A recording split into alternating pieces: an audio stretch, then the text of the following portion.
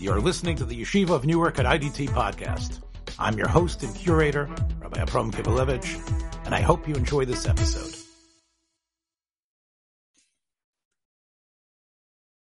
Hi, this is the Projectionist Hasmicha, and this is actually the first part of a conversation that I had with Mark Gottlieb and Yitzchak Kolakowski. And Yitzchak was holding forth about his love for the old-time short subjects, serials, and other things that were the staple of a different era. And we talk a little bit about why they were so important at that time and what the hold that it had on children and sometimes adults, and also why it had somewhat of an afterlife and why today it's much more just of a curiosity. I think it'll give people a little bit of a perspective on what these programs are and how some elements of it are still with us today in some of the television programs or some sort of films. So I hope you enjoy this one. This is the first part about serials and short subjects. Clear the aisles. The Projectionist has smicha.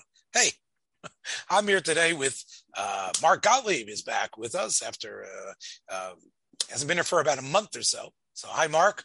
And hey, Yitzchak. How are you? All right, and Yitzchak Kolakowski, and the three of us are going to darshan about old movies and maybe even a little bit of vintage TV in some ways. All right. Well, Yitzchak, we're gonna let you go first, as you got a brood of children there that are demanding your attention, an early start that you got to get up on the road. So why don't you talk a little bit about, I guess, a type of film that, some people dismiss it as sort of just like throwaway entertainment. But I know that you feel that there's something significant to it, and maybe even perhaps can be salvaged and renewed and enjoyed today. So why don't you talk about that type of film that interests you? Well, it's something that's that has interested me really since I was a child. Even though all these things were reruns of reruns, but even already in your time. So, and in my time was also really, I was always into the reruns, and when I discovered such a thing as the serial cliffhanger movies, I was very fascinated by them. And I was not really as familiar at that time when I discovered these with the more contemporary at the time remakes, like Indiana Jones and Star Wars were both very clearly influenced by these type of films, although those were, full-length features, although they were, trilogies, series, but, each episode, went on for 2 hours. Here you'd have, I was watching one called The Claw Monsters, which was probably one of the last, 12 episode or whatever serials there was. I watched, I think, 5 episodes yesterday and 3 episodes today of The Claw Monsters from 19. How long are the episodes, Rabbi Yosef? About 15 to 20 minutes each. So, okay, that's a digestible amount. Yeah, especially with a short attention span like I have, they were meant, Mark, for short attention span people, for children. In other words, basically, you would spend the whole day, Saturdays, in the movie theater. This is what America did with its leisure. They sent their children. We thought it was only us that were parked in front of the TV I didn't get the schuss of watching those Saturday morning cartoons, which was like Gan Eden. When I used to hear my non-religious friends, spend all morning. I remember those. But that was something, But they had a version of that in the 30s and 40s.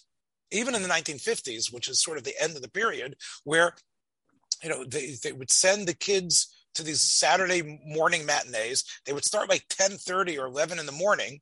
And besides the cartoons and the short subjects, there was the serial, which and two features. It was a double feature. Right. After the serial, you'd have the double, then you'd have the two features. Usually, again, and let's talk about also definitions here. We talk about the B films, right? In other words, the B films were usually the ones that appended the main one, right? That's why it was called a B film. It was called a B film because, it didn't necessarily have the amount of money put into it, the same Hollywood stars, the length of time. So a lot of these B films were like the undercard for the main event, like in a boxing match. But before you even got to the B film, you had the serial. And I think the adults who would take their kids there maybe would go out and smoke during that. Maybe they sat there. But they just left the kids there. They didn't take the kids. And the kids would basically the helicopter parents that you have today. So basically what happened is they would see the adventures, let's say, of some sort of Buck Rogers. Of a Batman that was walking around in boxer shorts and driving a 1950 Plymouth or something like that, right? And those episodes would go between 10 and 15 minutes. And the production values, Yitzchak, were probably not exactly anything major, and there was enough of a plot that there was some villain, the hero, enough dialogue that would end at the end of the 10, 15 minutes. The car seems to go over the cliff, right? Or the boulder seems to come down, or the rocket ship seems to explode, right? And then it would end, and then you would have the card saying, "Come back next week for the next episode." I think that was basically the format. Right. Right. I mean, I was like I said, I was watching one of these yesterday, and my 12-year-old daughter said, "You mean people will go to the movies every week?" I said, "Well, the movies. First of all, they didn't have television, although at that time people were starting to have television. This particular one we were watching, but it's not only that they didn't have television, but she's thinking, you go to the movie theater, especially with a big family, you're going to spend $100 at the movie theater." So it's a big luxury. It's something we do once or twice a year. It's not something we do every week. But, part of that was that was what got you to come back every week. You didn't care usually so much about, which movie they're going to show, that, especially if it might be a contemporary movie double feature. But a lot of times, these presentations, the Saturday matinees, would not only be, reruns or re-releases of older movies, but also the serials tended to be re-released over and over again. Meaning, Flash Gordon from 1936 would still be shown in the movie theaters in the 40s and even into the 50s, and then make it onto television. In addition to the radio versions of Flash Gordon, the newspapers, comic strips, and everything, and the TV versions that were different. And I think it's worthwhile mentioning, we sort of believe that we're now in this, great golden age of adapting every, comic book to some sort of something on the celluloid screen, like Marvel, the Marvel Cinematic Universe has done, and everybody can't wait, for the next one, and they want to be part of it. But really, this idea of mining pulp books and comics, this is what these serials were built on, because they knew they had an audience that cared about Flash Gordon, that cared about Buck Rogers, because they were reading about their adventures in the Sunday papers, or reading their adventures in the comic books. So that they felt they didn't, unlike the Marvel, people who put in so much effort in making it like the comic has come to life. They didn't have to do that, because they figured the kids want, these are heroes or adventurers that the kids are anyway invested in. So, it doesn't make a difference if, Superman's muscles look like there's a pillow, stuffed into his shirt. It doesn't make a difference, because the kids are going to come, because it's Superman, right? Right. and that's so. I think a lot of these serials are based on some sort of either some sort of pulp fiction novel or something that was based on some character that they could get into. And that's why the audience perpetuated itself. But it's like, other than a curiosity piece, do you think there's something pristine and innocent and geschmack about watching it for today, or is it only just a part of film history? Well, I guess if you speak about the innocence of it, there certainly is. We were talking about innocence projects, but now it's a different type of innocence. But there certainly is a quality to it that I personally, I don't really find much interest in the modern day superhero movies. I'll watch Star Wars and Godzilla, even that they've been redone, and they're not quite the same as the old ones, but I'll watch the new ones. The superhero movies, I personally have a hard time getting into. I know my kids enjoy them, but I can sit down and watch any of these serials. We were, even you mentioned, Marvel Comics, or Captain Marvel. There was a Captain Marvel serial, and I was showing it to my 12-year-old daughter, who knows about all these different Marvel and DC characters. She was fascinated to see that, in the 40s already, these were characters that already had all of their lore had already been established. This isn't something that's new, or even from when a lot of the comic books are much better known in the 60s and 70s, and the adaptations that took place there, and the change. You mentioned Batman again. The two serials that Columbia Pictures, which is not it wasn't MGM, but it was a higher tier than most of the serials came out of Republic Pictures, which was not quite Poverty Row, but close enough that it was down the block from Poverty Row, perhaps. Columbia was really somewhere in between, and they did a lot when it came to both short subjects. All the Three Stooges shorts, for the most part, except the early ones with Ted Healy and MGM, were by Columbia and things like that. So Columbia had that aspect, and Columbia made the two Batman serials, Batman and Robin. So there was this aspect of which is different than the kitschy Batman of Adam West's Batman in the 60s. This where he had Pow and Zam, and he drove the Batmobile, and he had all the colorful things. This was a much more bare bones, basically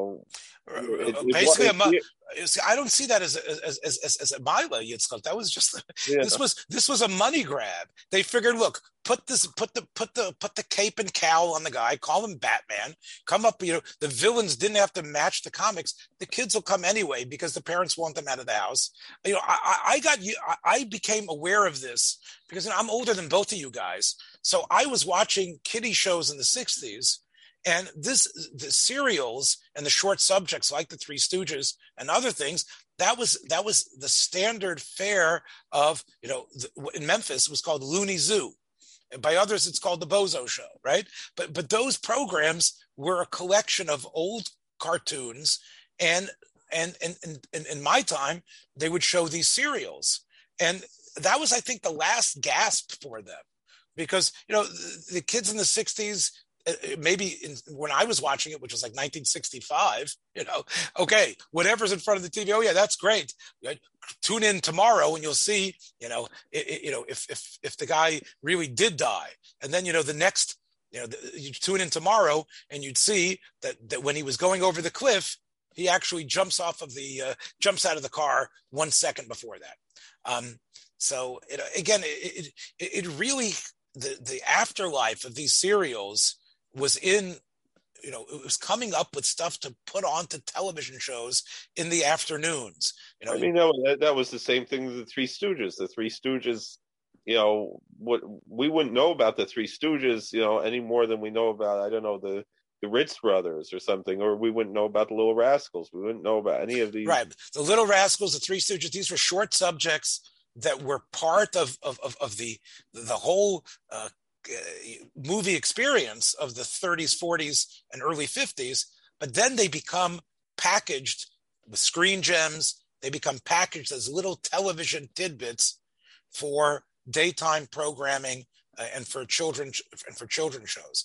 It's interesting though is that Mark the Stooges ends up becoming controversial. Unlike these, unlike the serials, which I think have sort of, you can still get them right. It's like on YouTube somewhere, but the other short subjects like the Stooges and like the Little Rascals, I think are now vilified. The Stooges for violence, like undue comic violence. I think I've heard a lot of criticism that the criticism was at that time too. Mo Howard, when he would be interviewed at that time in the 1960s, he would try to explain to the kids that he didn't actually hit anybody in the eyes. Didn't poke anybody. No poking out of the eyes. Yeah, it was actually the forehead where he was poking, and he didn't actually hit them. And he himself got hurt probably more than any of the others.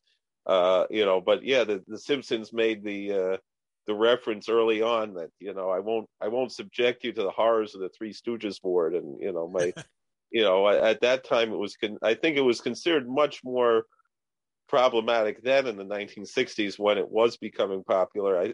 They do show the Three Stooges every week on MeTV.